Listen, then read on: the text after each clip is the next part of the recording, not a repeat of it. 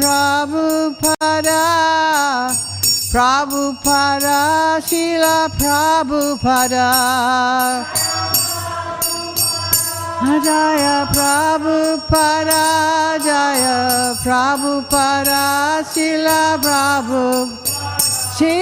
Prabhupada, Srila Prabhupada, Prabhupada, Srila Prabhupada, Srila Prabhupada, Prabhupada, Srila Prabhupada. Srila Prabhupada ki jai. Jayam Vishnupad Paramahamsa Parivakacharya Astadat Sashi Mad Abhaycharan Arvinda Bhaktivedanta Swami Prabhupada ki jai. Jayam Vishnupad Paramahamsa Parivakacharya Astadat Sashi Mad Shri Bhaktivedanta Saraswati Goswami Maharaj Prabhupada ki jai. Shri Radha Krishna Gopagopinath Shyamakunda Radhakunda Giri Govardhan ki jai. Shri Vrindavan Dham ki jai. Simaya Burdham ki jai. Tulasi Devi Bhakta Devi ki jai, Samaveda Bhakta Vrinda ki jai, Si Harinam Sankirtana ki jai. All glories to the assembled devotees. All glories to the assembled devotees. All glories to the assembled devotees. All glories to Sri Guru and Sri Gauranga. All glories to Srila Prabhupada. Om Agyana Timirandasya Ginajana Salakaya Chakshuru Umilitam Yena Tasmai Sigadave Namaha Shri Chaitanya Manobhistam Stapitam Yena Bhutale Swayam Rukpakadamayam Dadati Swapadantikam. I offer my respectful obeisances unto my spiritual master, who has opened my eyes which were blinded by the darkness of ignorance with the torchlight of knowledge. Shrinvatam Swagata Krishna Punya Shravana Kirtana Ridyanta Stohya Bhadrani Vidhunoti Suhitratam. Sri Krishna, the personality of Godhead, who is the Paramatma Supersoul in everyone's heart, and the benefactor of the truthful devotee, cleanses desire for material enjoyment from the heart of the devotee who has developed the urge to hear his messages, which are in themselves virtuous when properly heard and chanted. Nasta prayeshu abhadreshu nicham bhagavata sevaya bhagavata yutama shloke bhaktir bhavati naistiki. By regularly hearing the Bhagavatam and rendering service unto the pure devotee, all that is troublesome to the heart is practically destroyed, and loving service unto the glorious Lord, who is praised with transcendental songs, is established as an irrevocable fact. Om Namo Bhagavate Vasudevaya. Namo Bhagavate Vasudevaya. Om Namo Bhagavate Vasudevaya. Bhagavate Vasudevaya. Om Namo Bhagavate Vasudevaya. Te Vasudeva. Readings from Srimad Bhagavatam, Canto 6, Chapter 18, verse 47. Shri Kasyapa Uvacha. Na himshad bhuta jatani na shapen nanritam vadet na chindyan na karomani na sprished yad amangalam. Gentlemen, your turn. Shri Kasyapa Uvacha Na himsyad bhuta jatani Na shapinyannitam vadet Na chindyan na karomani Na sprished yada mangalam. You?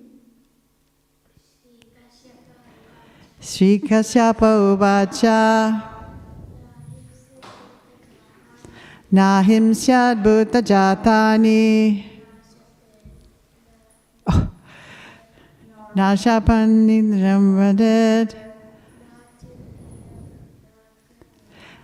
Na chinyan na karomani Naspi said Yad Amangalam. Anyone else? Ladies? Sri Kasyapa Uvacha Nasina Bhuta Janani Nasha Penandritam Vadet Nachindya Nakaromani Naspi said Yad Amangalam. Somebody else? Sri Kasyapa Uvacha Nahim Shad Bhuta Jatani Nasha Penandritam Vadet Nachindya Nakaromani Naspishedya Gamangalam. Please repeat. Sri Kasyapa Uvacha. Kasyapa Muni said, Nahimshat, must not harm. Bhutajatani, the living entities. Nashapet, must not curse. Na, not. Amritam, a lie. Vadet, must speak. Nachindyat, must not cut. Nakaromani, the nails and hair. Nasprishet, must not touch. Yat, that which. Amangalam, impure. Translation. Kasyapa Muni said, my dear wife, to follow this vow, do not be violent or cause harm to anyone. Do not curse anyone and do not speak lies.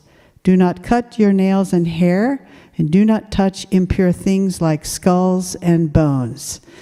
Please repeat. Kasyapa Muni said, my dear wife, to know this vow, do not be violent or cause harm to anyone.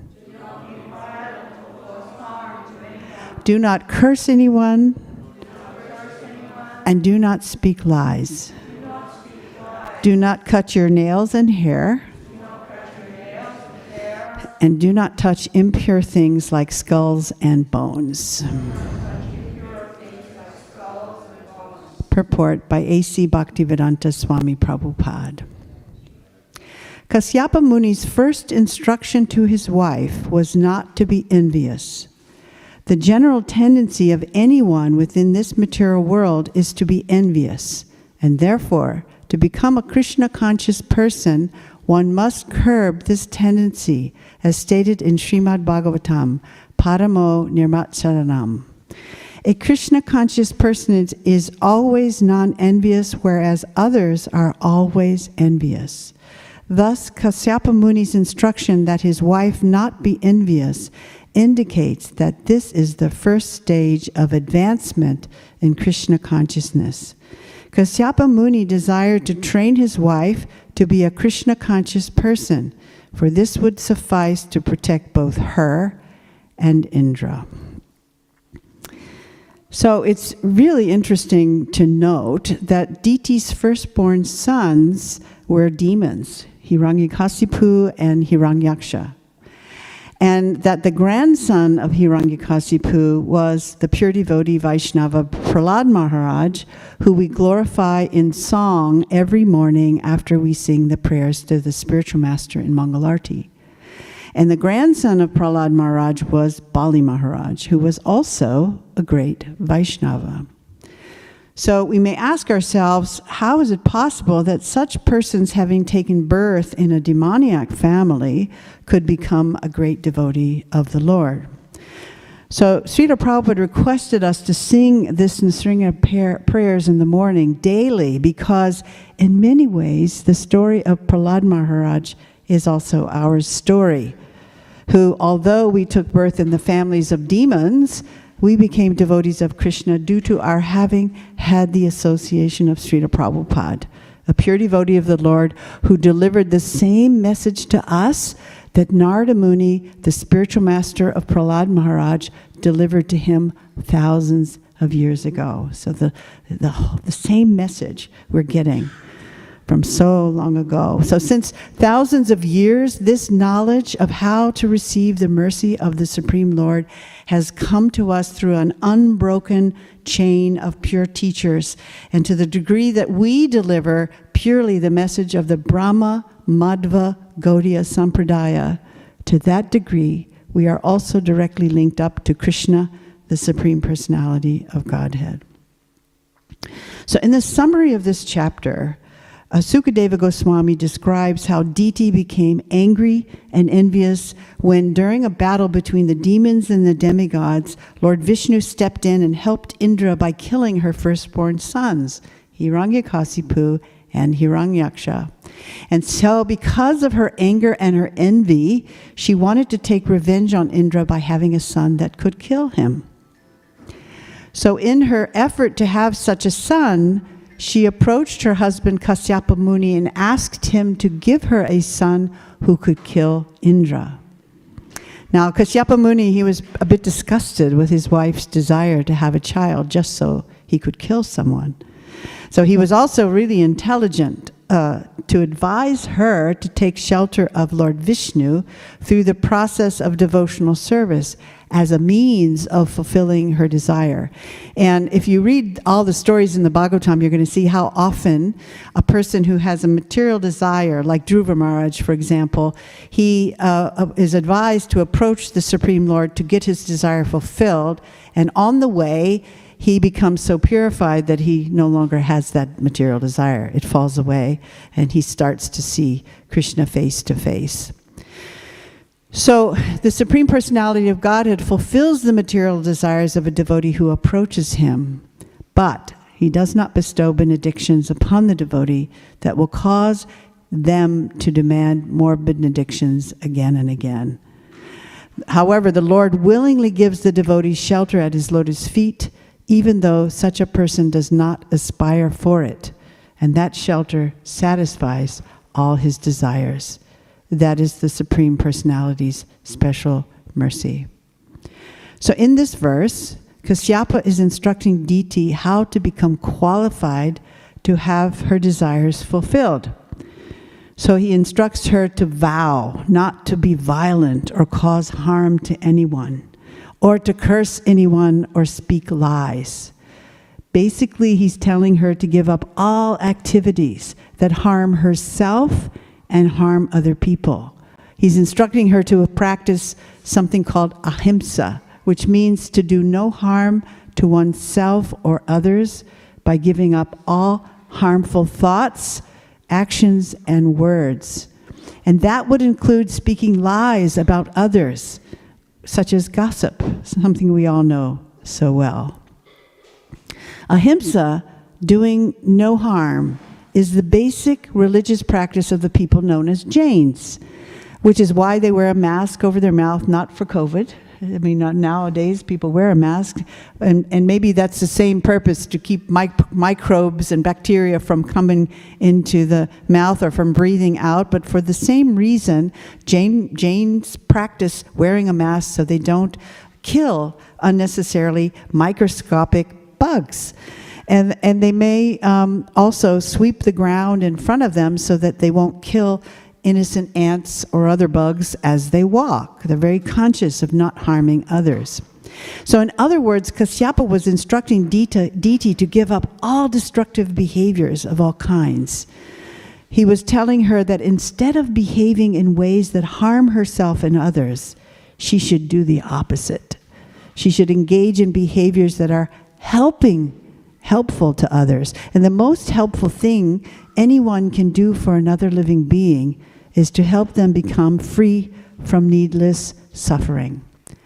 So it's not enough to simply avoid harming others. We need to actually even be engaged in helping others by teaching them the pathway out of this world of suffering.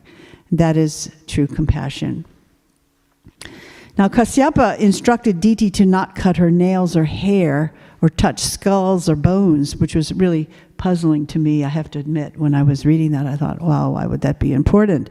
And then I took shelter of Swami Google Maharaj, seeking his advice to see if I could get some insight why Kasyapa might have told her that.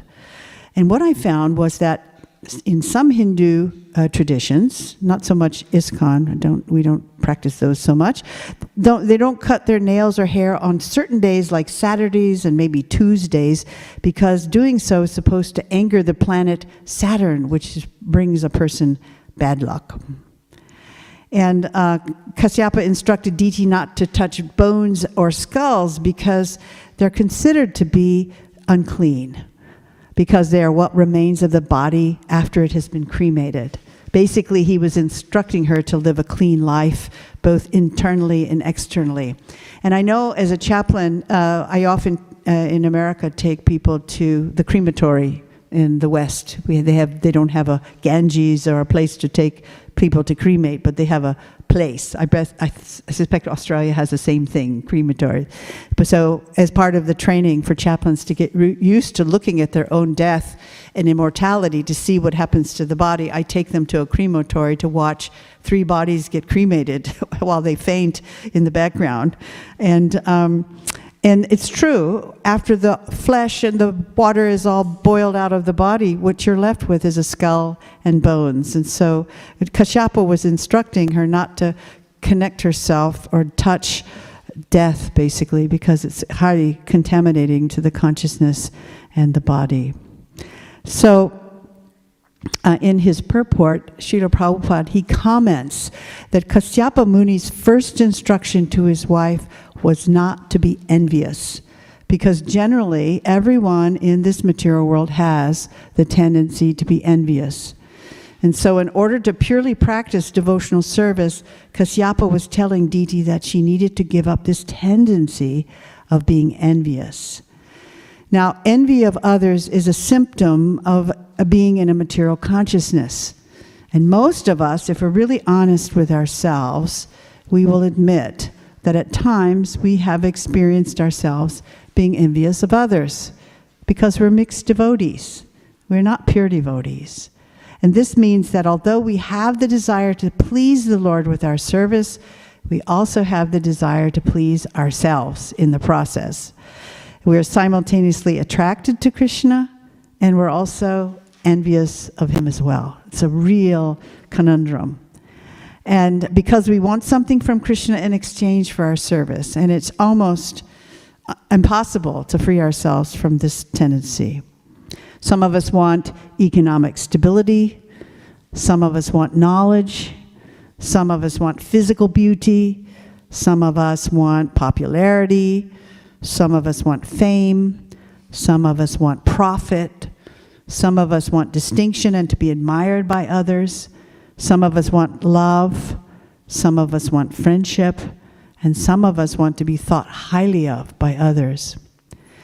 And Krishna says it is rare for a person to become free from this envy of Krishna. He says in Bhagavad Gita, Manusyanam sahasreshu kaschid yatati siddhaye yatatam api siddhanam kaschin mam veti tatvata. Out of many thousands among people, one may endeavor for perfection, and of those who have achieved perfection, hardly one knows me in truth. So this is our position. We are simultaneously attracted to and envious of Krishna and all others as his parts and parcels. So some psychologists, they consider jealousy and envy to be the same emotional states because they carry the similar message. We want what another person has, which typically happens when we compare ourselves to others. And underneath this comparison is a lack of trust that the Lord loves each one of us or is fair. We're doubting, Krishna may not give us a fair play. And this can lead us to discontent and discouragement and envy or jealousy of others. Envy can also be a symptom that we have forgotten the desires and choices we have made that brought us to our current situation. Now, sometimes it is that we see what appears to be another person's good luck, or we think that a person has joined with a lucky star, born with a lucky star, or they have some kind of mysterious good karma. But what we don't see is all the hard work and consistent sacrifices that a person has made to get them to where they are. Because nothing happens by chance. There's no accidents in this material world, even though we have this idea that there's an accident. Success happens by a person's repeatedly making choices in the right direction of their goal. They set a clear intention or target for their life, and they persistently move towards that goal. Bhaktivinoda Thakur, a spiritual master in our lineage, he wrote a poem, just this little excerpt that hit me. Forget the past that sleeps and ne'er the future dream at all, but act in times that are with thee, and progress thee shall call. And what this means is that it is only in the present moment that we can act for a better future. So even if our current life situation is a mess right now, because of the choices that we made in the past, we have the freedom right now to make choices that will create for us a better future. We can't change the past, we can only change our future. Now, in the Merriam-Webster dictionary, the word envy is defined as the painful or resentful awareness of an advantage or possession enjoyed by another, and the desire to possess the same thing. Envy is the painful awareness of another person's possessions or advantages with the desire to have them for ourselves. Envy contains a mixture of anger, including hatred and fear. Envy is the result of perceiving another's advantages to be a threat to our own safety or position in life. And this is when envy becomes toxic, when we perceive another's advantage as a disadvantage to ourselves. Toxic envy is due to our ignorance of who we truly are as Satchidananda, eternal, joyful, wise, spiritual beings who are part and parcel of the Supreme Lord, who is Satchidananda and is full of these qualities, eternal wisdom and joy, or otherwise known as bliss. That word bliss doesn't really translate in English well. Actually, that word is joy. When we are situated in our constitutional position as servants of the Lord, our envious tendency can become a reminder that whatever we think we want that others may have, we also have access to, because Krishna, the source of all wealth, all beauty, all fame, all strength, all knowledge, and all renunciation is in the core of our hearts as human potential. And when we remember this, then instead of envying others for having what we'd like to have, we can celebrate the gains and recognition of others even when we may think they don't deserve it. Because we realize that everything of value is within our reach. And if we truly desire and deserve it, which means to do what it takes to acquire it, then we can have it too. Now, Prabhupada used to say, man proposes, God disposes, and first deserve, then desire. So it's not enough to engage in wishful thinking to make things happen in our lives. We have to translate those desires into action. When we ignore the message underneath our envy, that another's successes is a threat to our own false security or false sense of safety, then our hearts become hardened against that person for having achieved something we desire for ourselves. And then we attempt to bolster our self-respect and security by denouncing that person and trying to grab all the recognition and resources for ourselves. When we feel envious of others, it's actually a symptom that we have a low sense of self-worth. And we have undernourished our relationship with the Lord in our own hearts. So the first step in freeing ourselves from envy is to acknowledge that when we have a solid relationship with the Lord, everything is possible. When we have Krishna, we have everything because he is the source of all opulence.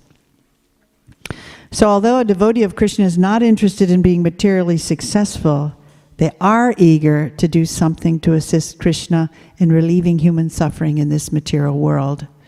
So instead of being envious and causing obstacles for a devotee who's progressing nicely in their devotional life, we can be inspired by them and think how to assist them in their service. We can also use our envy of another devotee to inspire us to increase our progress on the spiritual path. We can follow their example because we think they have a better idea, and then it's no longer envy. It turns into something else. It becomes purified. Actually, Srila Prabhupada said the only emotion we cannot use for Krishna is envy, but we can spiritualize our envy by using it to inspire us to increase our personal endeavors for spiritual life. So there are 3 ways we envy Krishna: striving to be the only controller, striving to be the only enjoyer, and striving to be the friend of everyone. Now, we may be able to have a little control over our immediate environment or our lives, but we all have the experience that no matter how many plans we make, with all good intentions, it just takes one unexpected twist of fate, and all those plans get shattered. We've all got that experience. Despite all our well thought out plans, in the ultimate issue, we really have no control. It is only by Krishna's grace that any of our plans actually come to fruition. We're kind of like bugs on the back of a bear, if you can imagine thinking that we're the center of our little universes. When the bear stands up and starts to shake his back, these little fleas, we are thrown out of our little secure situation. And there's nothing we can do about it. And that is why it's a good idea when we make our big plans to remember that, God willing, they will happen.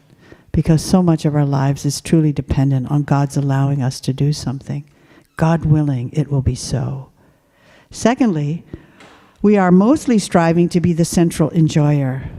Most of our efforts are focused on acquiring what gives us the most material enjoyment, first and foremost.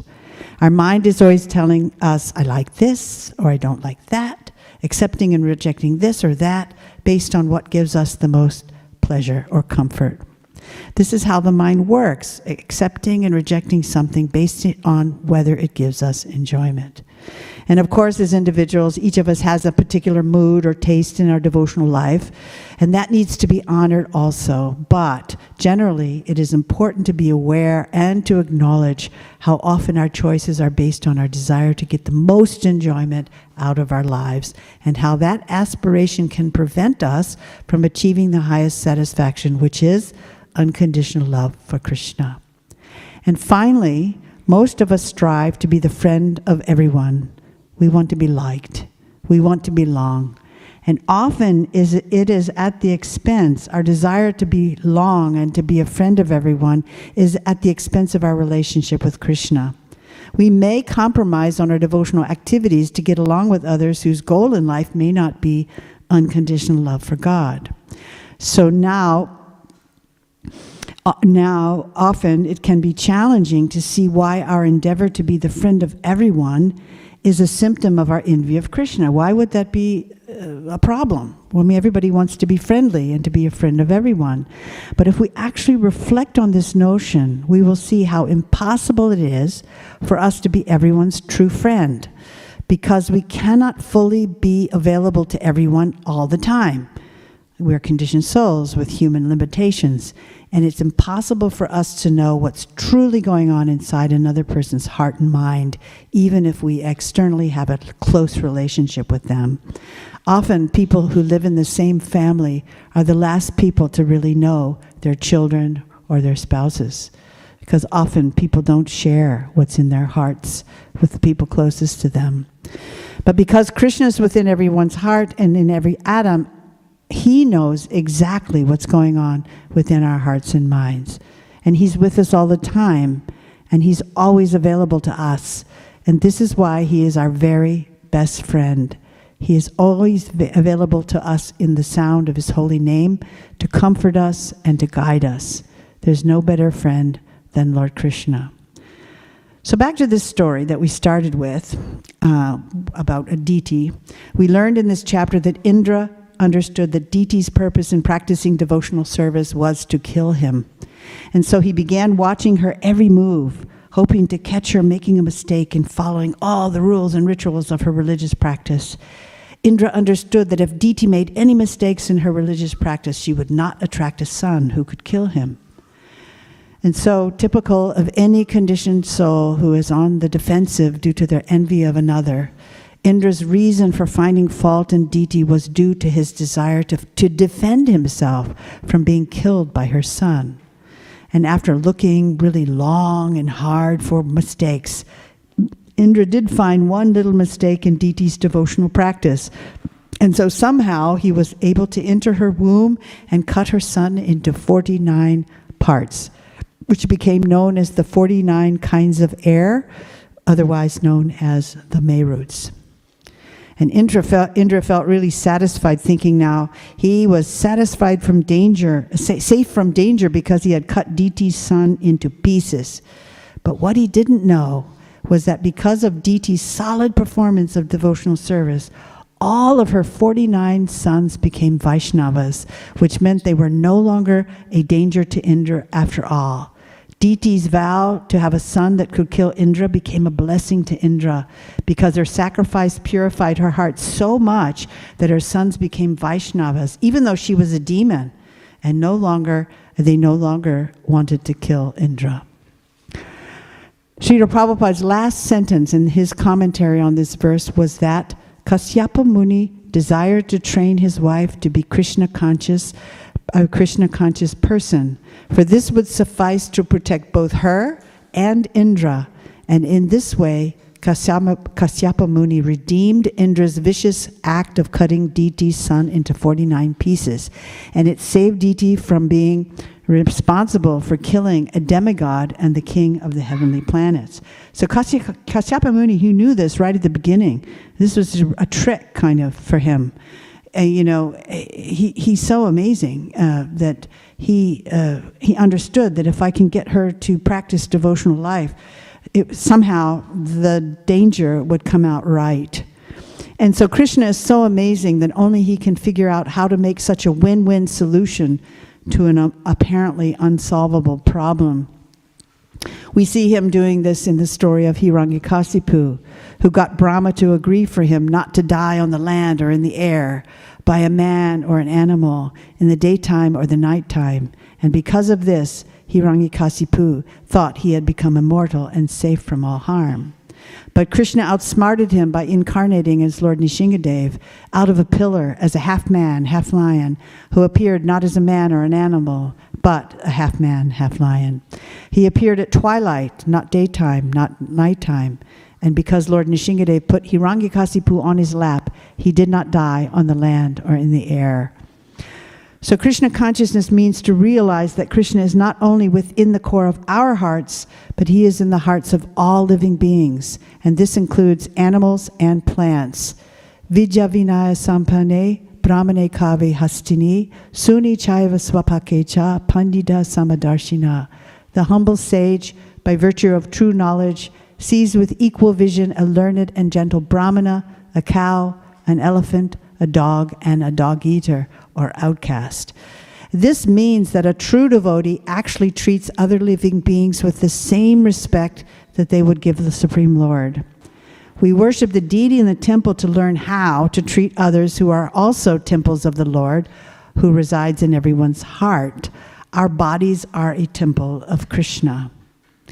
A Krishna-conscious person does not make any distinction between species or social classes, races, ethnicities, cultures, or genders.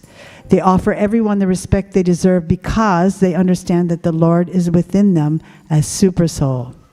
A Brahmana priest or a homeless person with mental illness or a prisoner may be different from the social point of view, but these differences of body are meaningless from the viewpoint of a learned transcendentalist. Because to a learned person, everyone has their unique relationship with the Supreme Lord because the Lord is present within everyone's heart. To not only understand this theoretically, but to practice this in truth in all aspects of one's life is what it means to have realized knowledge. It is practical. It's not just philosophy. It is a way of being in relationship with all aspects of creation. So Prabhupada explains that when a person sees with equal vision, then they are perfectly learned. As long as a person is thinking, my Hinduism is better than your Mohammedism, or thinks my Mohammedism is better than your Hinduism, or my Christianity is better than your Judaism, or Buddhism is better than my Buddhism is better than your Christianity. Staying on the is keeping a person on the mundane religious platform. Then they are still envious of the Lord who resides in their own heart and the hearts of all others. And that is what is going on in this material world. This envious mentality that I am better than you is what keeps people fighting in the material world. This notion that I am right and we are right. This word, we are right, is a good acronym for war. We are right. That's why people are fighting. It's a separatist view, and Srila Prabhupada said that when we see anything separately from Krishna, then we are separatists, because Krishna is within everything, and everything is within Krishna, and when we can live out this one truth, then we become realized souls. This is the eternal religion, that Krishna is within everyone and everything. And that's why Srila Prabhupada didn't like it. Although we are under the umbrella of Hinduism, he didn't like us to say that we were Hindus, because Vaishnava is transcendent to religion. We are not, this understanding is not based on religion. It's the realization that we're not the body, we're spiritual beings.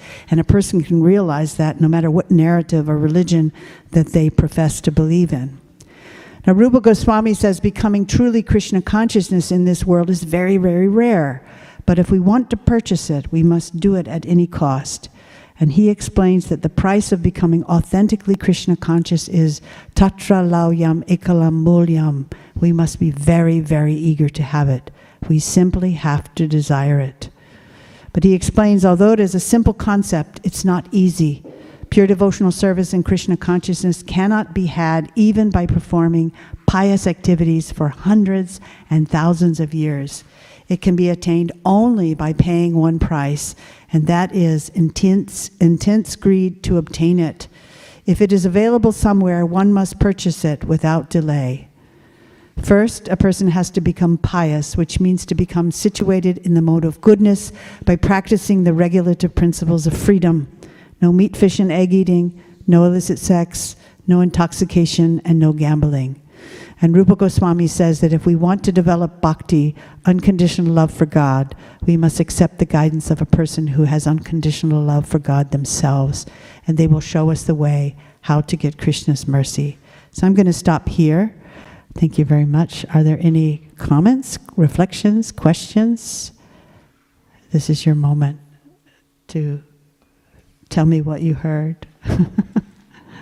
That's a lot of information. Yeah, Haribol. There is one line in the Bhagavad saying, this not being envious is the first stage of Krishna consciousness, or advancement in Krishna consciousness. So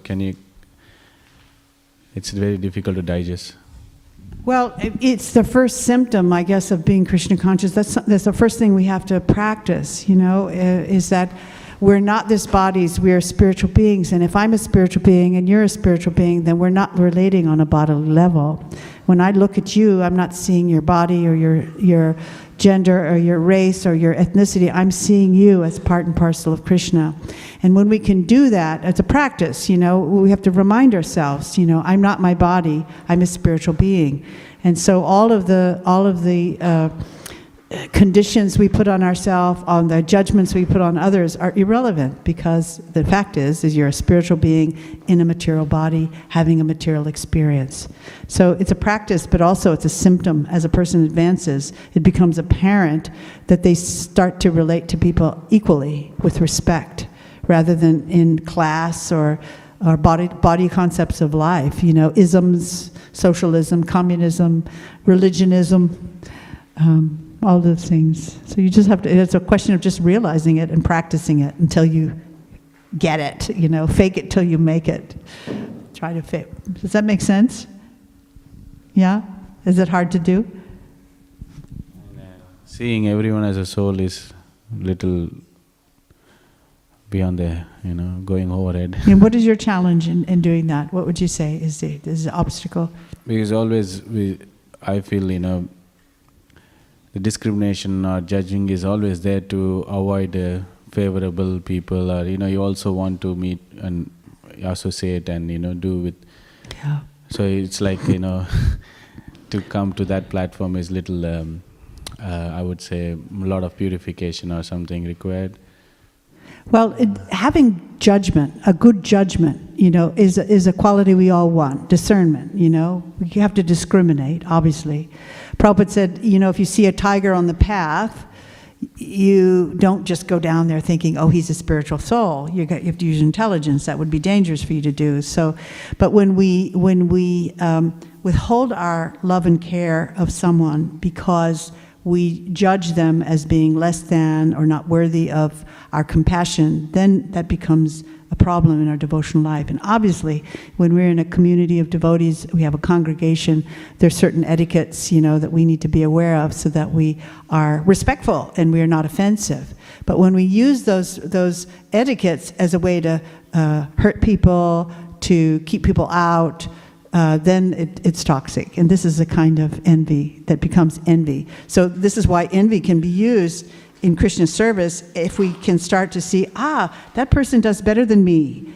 I can learn from them, and then it's no longer really envy. It's a purified state of recognizing, yeah, I could do a little better at that. They're doing well in that thing. But an envious person's like really upset when someone else excels in spiritual life or material life. That's the difference. It's just a consciousness shift. Yeah. Any other feedback? Oh, Shavya. Hare Krishna Mataji, thank you for the nice class. In this text we see how Kashyapa Muni says to Diti to not cut her nails and perform other austerities.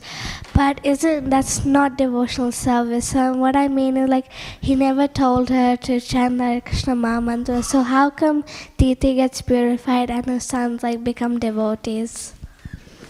Well, we don't know. This is a pretty general instruction. He was guiding her, and Prabhupada interpreted this process of devotional service that's outlined by Rupa Goswami was in the 15th century. But this story is thousands of years old, right? So in different yugas, there's different purifying methods that help us perceive the Lord in our heart and the Lord of others. So it's not specifically said, now you should chant Hare Krishna, but Prabhupada described the Vaishnava practices as devotional. It's the pathway to cultivate that awareness that we are in God and God is in us. So he may not have specifically said that, but in other places, if you read the purports in other places, Prabhupada specifically will say that by chanting the holy name, especially if we're thinking in terms of the lineage of Lord Chaitanya Mahaprabhu and the instruction of Narada Muni that has come down through Chaitanya Mahaprabhu to us, but also came down to Prahlad Maharaj, because Prahlad was instructed by Narada Muni thousands of years ago. So the cutting of nails and hair, I think we have to think in terms of just being internally and externally clean. I mean, you can cut your nails on other days besides Saturday. I don't think about it at all, whether, oh gosh, I should do it on Saturday. I don't think about that.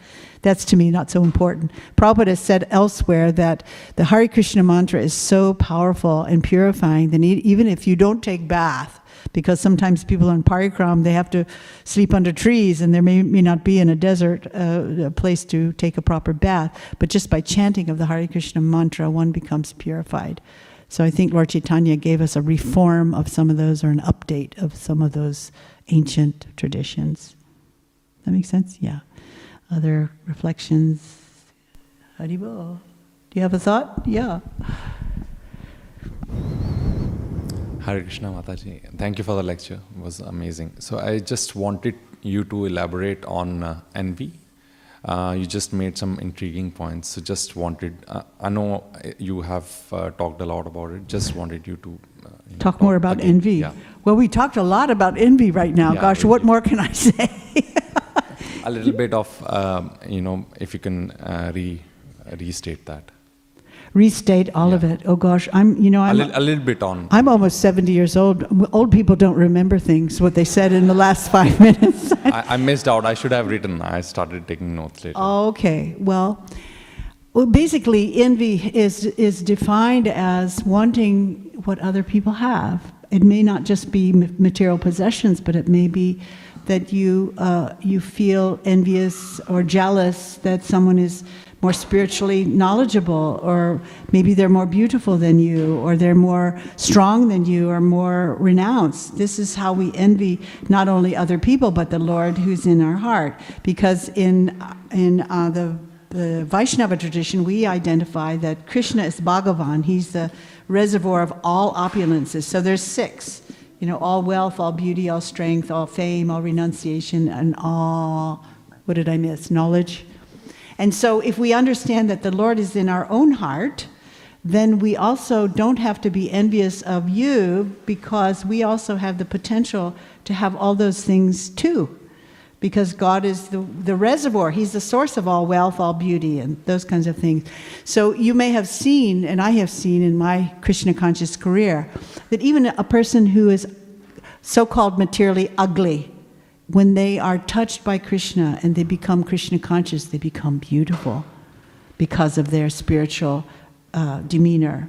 So all those things, you may not have wealth yourself, you may not go to work and derive a lot of wealth. Like Srila Prabhupada, he started this movement with $7 and a couple of books. But by the time he left this body, he had hundreds of temples all over the world and hundreds of cars, and he didn't possess it. And people were envious of that, thinking, oh, look at you, you're supposed to be a sannyasi and renounced, but you have all these opulences. But because he used everything for Krishna, Krishna gave him more. And that's the open secret. The more we serve Krishna, the more he gives to us. So if you want love, you have to give it first. But envious people are always trying to grab something. If you want food, you distribute. This is why this Melbourne temple is going to be so blessed if there's a crisis, because they distribute so much food. They will never be hungry. Because when you give food, you will always have food. Even when the whole world is starving, we will have food. I guarantee it. By law of karma, there's a law of reciprocity. So whatever you want for yourself, first give it to others. If you want people to care about you, first care about others. If you want to feel like you belong, help other people feel like they belong too. Does that make sense? It's a kind of a secret, because envious people are grabbing. Oh, they're grabbing for me. Any thoughts? Any other wisdom? Give us some wisdom. Nothing? Nope. It's just anything? Thought, reflection? No, Madam Manjari.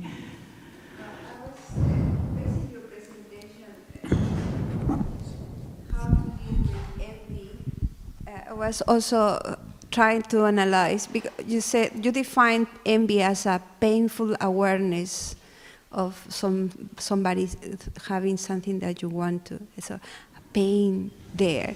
So, but rationalizing that emotions, you also that the awareness of you can get it as well. You first deserve, then you can get it. So, but how come out from that? Because we don't want to get entangled with achieving more, or the satisfaction of our material desires, because envy is because material desires. Coming out from that and center in Krishna, satisfying Krishna's desire, focus on that. So help us to eradicate those material desires, and by consequence of that, not feeling envy. So the idea to emphasize in our experience, daily life experience, trying to satisfy Krishna's desire as a permanent solution for envy and the consequence of that. So my question would be, what can facilitate in my daily activities that awareness that if I just focus in Krishna's desires, trying to fulfill that, will be everything okay in a practical way? Yeah, that's a good question. And so what I said there about a first desire and then deserve. The notion that, okay, I might be just starting my spiritual life now. Some other people have been practicing for 50 years or hundreds of years. Maybe they started last lifetime, and they're, even at birth, they take birth in a situation where devotional life is introduced as babies, or even in the womb. And so they've kind of got a head start maybe than we did. I wasn't born myself to parents who were Krishna devotees. But having faith that if we are faithful to the process, that over time, everything will come. Everything will come. Either our desires will be fulfilled, whether they are material or spiritual. And it says in the Bhagavatam, whether you have spiritual desire or material desire, serve anyway. And gradually all those material desires will go away, as in the case of this story, and also the case of Dhruva Maharaj, who went and fasted and chanted Om Namo Bhagavate Vasudevaya because he wanted to punish his father for hurting his feelings. But in the end, Vishnu came and he got to see Krishna face to face, and he lost all desire. So it's really about having faith and remembering that, okay, so maybe I'm in a bit of a mess now, my life is a little confused, but we have to have faith that if we continue walking in the right direction, then everything will come around right in the end. The things that look to be like they're a curse become blessings. In the case of Indra, he was blessed, even though that he had been pursued. His death was wanted by Diti. So, does that make sense? Yeah? Okay, so I guess it's time. Srila Prabhupada ki jai.